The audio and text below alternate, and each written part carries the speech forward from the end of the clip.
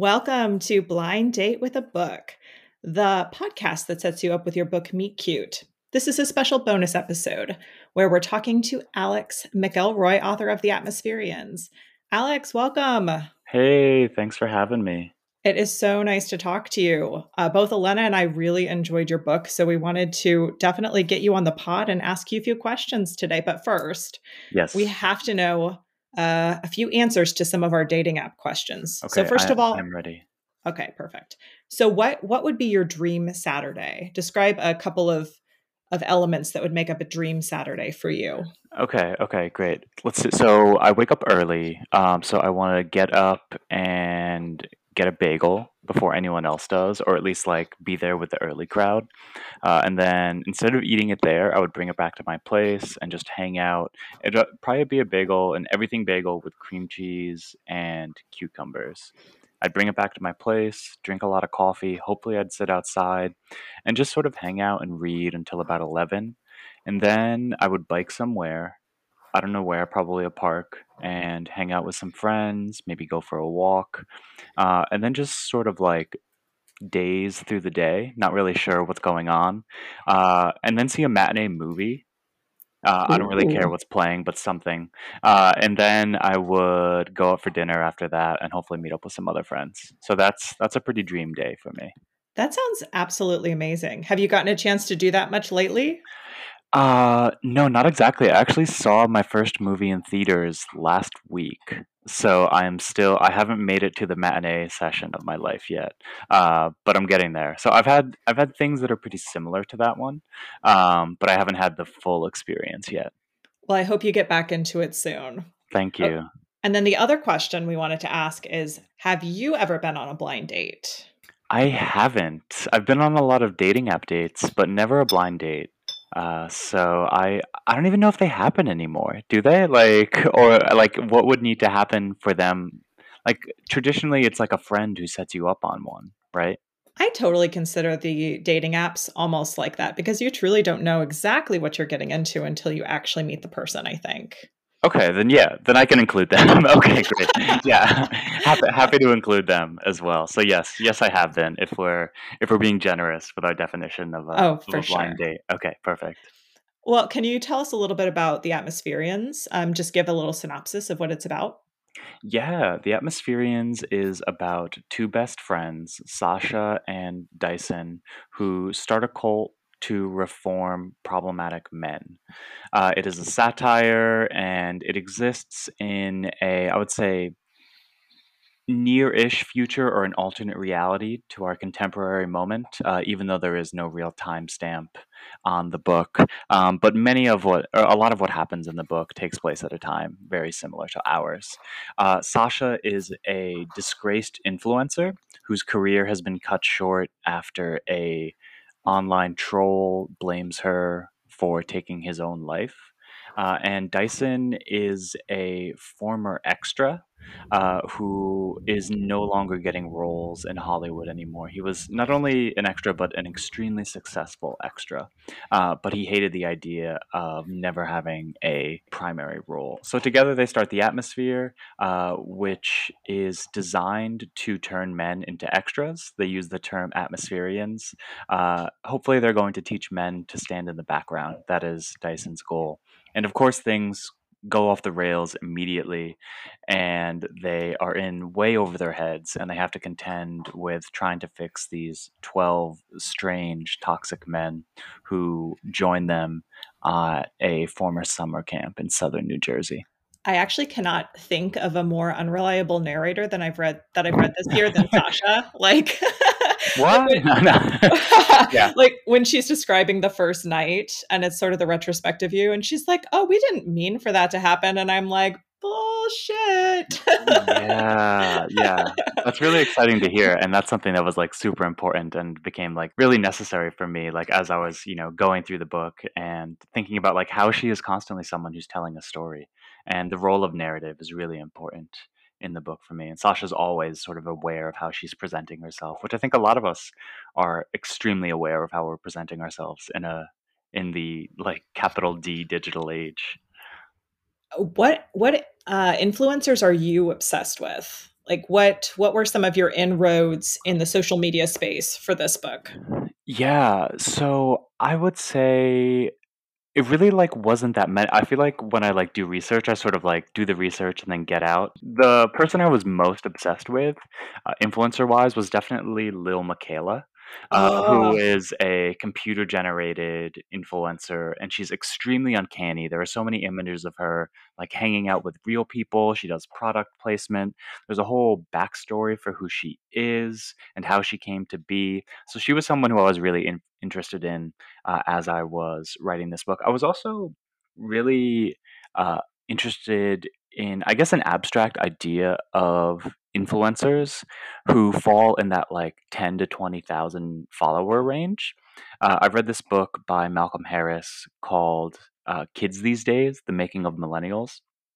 And there's an aspect of that book that was really important for constructing my novel, which was he argues that for the millennial generation, there are, say, about three ways to get ahead. You can either be a profoundly talented athlete from like birth onwards, you can be an extremely brilliant child who's been like indoctrinated into the best schools since age 3, or you can accidentally go viral. And that can be like the way in which you can have an arts career. And I was really curious about all the people who hadn't really gone viral yet, but who were continuing to try to have a career. Those people in that like 10 to 20,000 follower range, who I think of as like the middle managers of Instagram. Like we've lost corporate jobs or corporate stability, and instead of our generation being able to get a job at like the local factory or like the local company pushing papers. There's instead a real class of people who are trying to make it by, hawking like the best types of spatulas or something like that. yeah. And they make their money through targeted ads, or they receive a ton of free spatulas if they can be trustworthy in that sphere. And I was like really curious about those people who like aren't going to be famous influencers, but are still making something of a life out of this. Well, And and that there I think is like who Sasha is. She doesn't break out yet, but she's sort of on the edge of that. Well, and there's such a hustle of content creation, and Oh my God. if you do end up stumbling into an audience, there's such a rush to sort of form an ideology so quickly, and you definitely feel that with Sasha Absolutely. trying to come up with what is the center of her sort of being before she joins up with the Atmospherians. It's really interesting. Um, Absolutely. Elena really wanted to know, could you start a cult? What elements of your personality do you think would either help you or hinder you from that process? Yeah, let's see. Could I start a cult? I don't think I'm charismatic enough. I don't think that I don't have the patience probably that would be required. Um, but I think anyone can do it. I mean, I think under the right circumstances. I guess what parts of my personality? I think I can be pretty good at flattering people. That's something I'm working on. I went through a phase in my life when I was watching a lot of YouTube videos about self help, and something that like comes up all the time. This woman saying like, instead of calling yourself a people pleaser, think of yourself as a people betrayer. And so like that's sort of my problem, is that I can be too people pleasy. But I think like for starting a cult, that could be a great aspect. Just pleasing a lot of people, getting people on board, getting people excited about what you're selling, what you're telling people. I don't think I'm new agey enough. That would be a problem for me. I'm not spiritual enough. Whenever I say the word vibes, I can't help but say it ironically. So it would be tough. It would be uphill sledding for me to start a cult. But I think I'd do great as like a number two. I can put some Excel sheets together. I can keep track. But yeah, I don't think I'd be great. I also don't like pictures taken of me, so I Oh think that yeah. would that would be a problem as well. Yeah, because there would have to be some literature and some advertisements, and that's not my Oh, role. that gets so cringy. Ugh, Yeah, okay. So you told us of one book that was influential to you during the writing process. What is another book that you read for researching this process? Yeah, so I guess I'll just again shout out Malcolm Harris's Kids These Days, which I think is an excellent book just about how it feels to be a millennial and so much about the economic conditions of millennialhood. I'll also name. I'll sneak in two fiction books because they seem to me like a tied for first. Alexander Kleeman's "You Two Can Have a Body Like Mine" was extremely important tonally for trying to create this book, and I think also the manhood phenomenon in my novel was extremely influenced by Kleeman's disappearing dad syndrome that occurs in that novel. Another book is Catherine Lacey's The Answers, and I also realized the other day that that is a TA book, and my The Atmospherians is also a TA book. But Oh. yeah, I know I hadn't even intended it, but what I really admired about that in an early draft process for me, I was.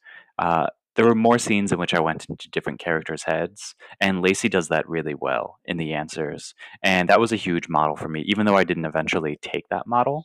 Her ability to create a cast of characters and make them individualized and maintain the thrust of the plot while also moving into different characters' heads to having this sort of big group of different characters who are all performing different but similar roles. In her book, there's something called the girlfriend experiment, where a billionaire playboy decides that the problem with all relationships are that we expect someone to be everything for us. So he starts a system in which he has different types of girlfriends, like the romantic girlfriend, or the emotional girlfriend, or the maternal girlfriend, or the angry girlfriend, right? So, very similar to the templates and the archetypes that I used in my novel for talking about the men. And I think Lacey does an excellent job moving between these two templates of, or moving between these various templates of girlfriends. And that was really helpful for me. What's a book that you've read and loved that helped you get out of your head recently or that wasn't in the same kind of space that you're writing and thinking about? Yeah, outside of this space, I would say there's this book, Daryl by Jackie S. that I really can't recommend enough. It's from a small press called Clash Books, and it came out actually the same day as mine. And that book is probably my favorite book of the year. It's extremely funny. It is about a man named Daryl who is learning to accept his cuckold fetish. And it's also becomes an exploration of gender identity, of polyamory, of many things. And I think it's brilliantly done. It's really funny. It's the book that I was reading and just constantly could not wait to get back to it. And I think tonally, it's a real masterpiece as well. So I would highly recommend Daryl by Jackie S. Oh, I love that recommendation. I'm going to go have to look that up after this. Yeah. One final question for you, Alex. What is your favorite local indie bookstore? Where do you hang out the most? Oh, this is cruel to ask me. I know. There are so many great ones in New York. Um, okay, I'm going to lie and name a bookstore that is actually not near me right now, but was for years my favorite place to hang out. So that all the New York bookstores know that I'm not choosing between them. But I would say Brazos Bookstore in Houston. When I lived in Houston, when I was getting my PhD, I definitely went to Brazos all the time. It was like a reprieve for me when I was tired of being in school. I would go to Brazos, pick up a book, and then next door there was this bar called Under the Volcano, and I would go over there for happy hour and read uh, while having a beer, and that was pretty amazing. So I miss that experience a lot, and I miss the booksellers at Brazos who were wonderful and who I trusted immensely with their taste. So I'll say Brazos Bookstore in Houston, even though I don't live in Houston anymore. That is totally a wonderful recommendation. And we were noticing we don't know enough Texas bookstores. We haven't been able to recommend them as frequently. So this is a really great rec for all of us. Thank you so much. Of course, yeah, happy to. Alex, thank you so much for making time for us today. And we hope that everyone checks out The Atmospherians. It is such an incredible modern day satire that takes on uh, gender and it takes on cults and it takes on Instagram and social media and white men and all kinds of things that people really do need to read about. So thank you. Yeah, thank you so much for having me. It was an honor. Thanks for listening to Blind Date with a Book. Our show is produced and co-hosted by Kristen Evans, Rachel Mans-McKenney, and Elena Nicolau. Our showrunner is Rachel Mans-McKenney, and our sound editor is Elena Nicolau. Kristen Evans handles web design and newsletter production. Our theme music was written by Alex Bozzi, and our logo was designed by Chelsea Hill. If you like today's show, please subscribe, rate, and review Blind Date with a Book on Apple Podcasts. Ratings make it even easier for other listeners to find us and join the fun. We'll be back in 2 weeks with a new guest and more books to recommend. Until then, we hope you're falling for the next book on your TBR pile, whatever it might be.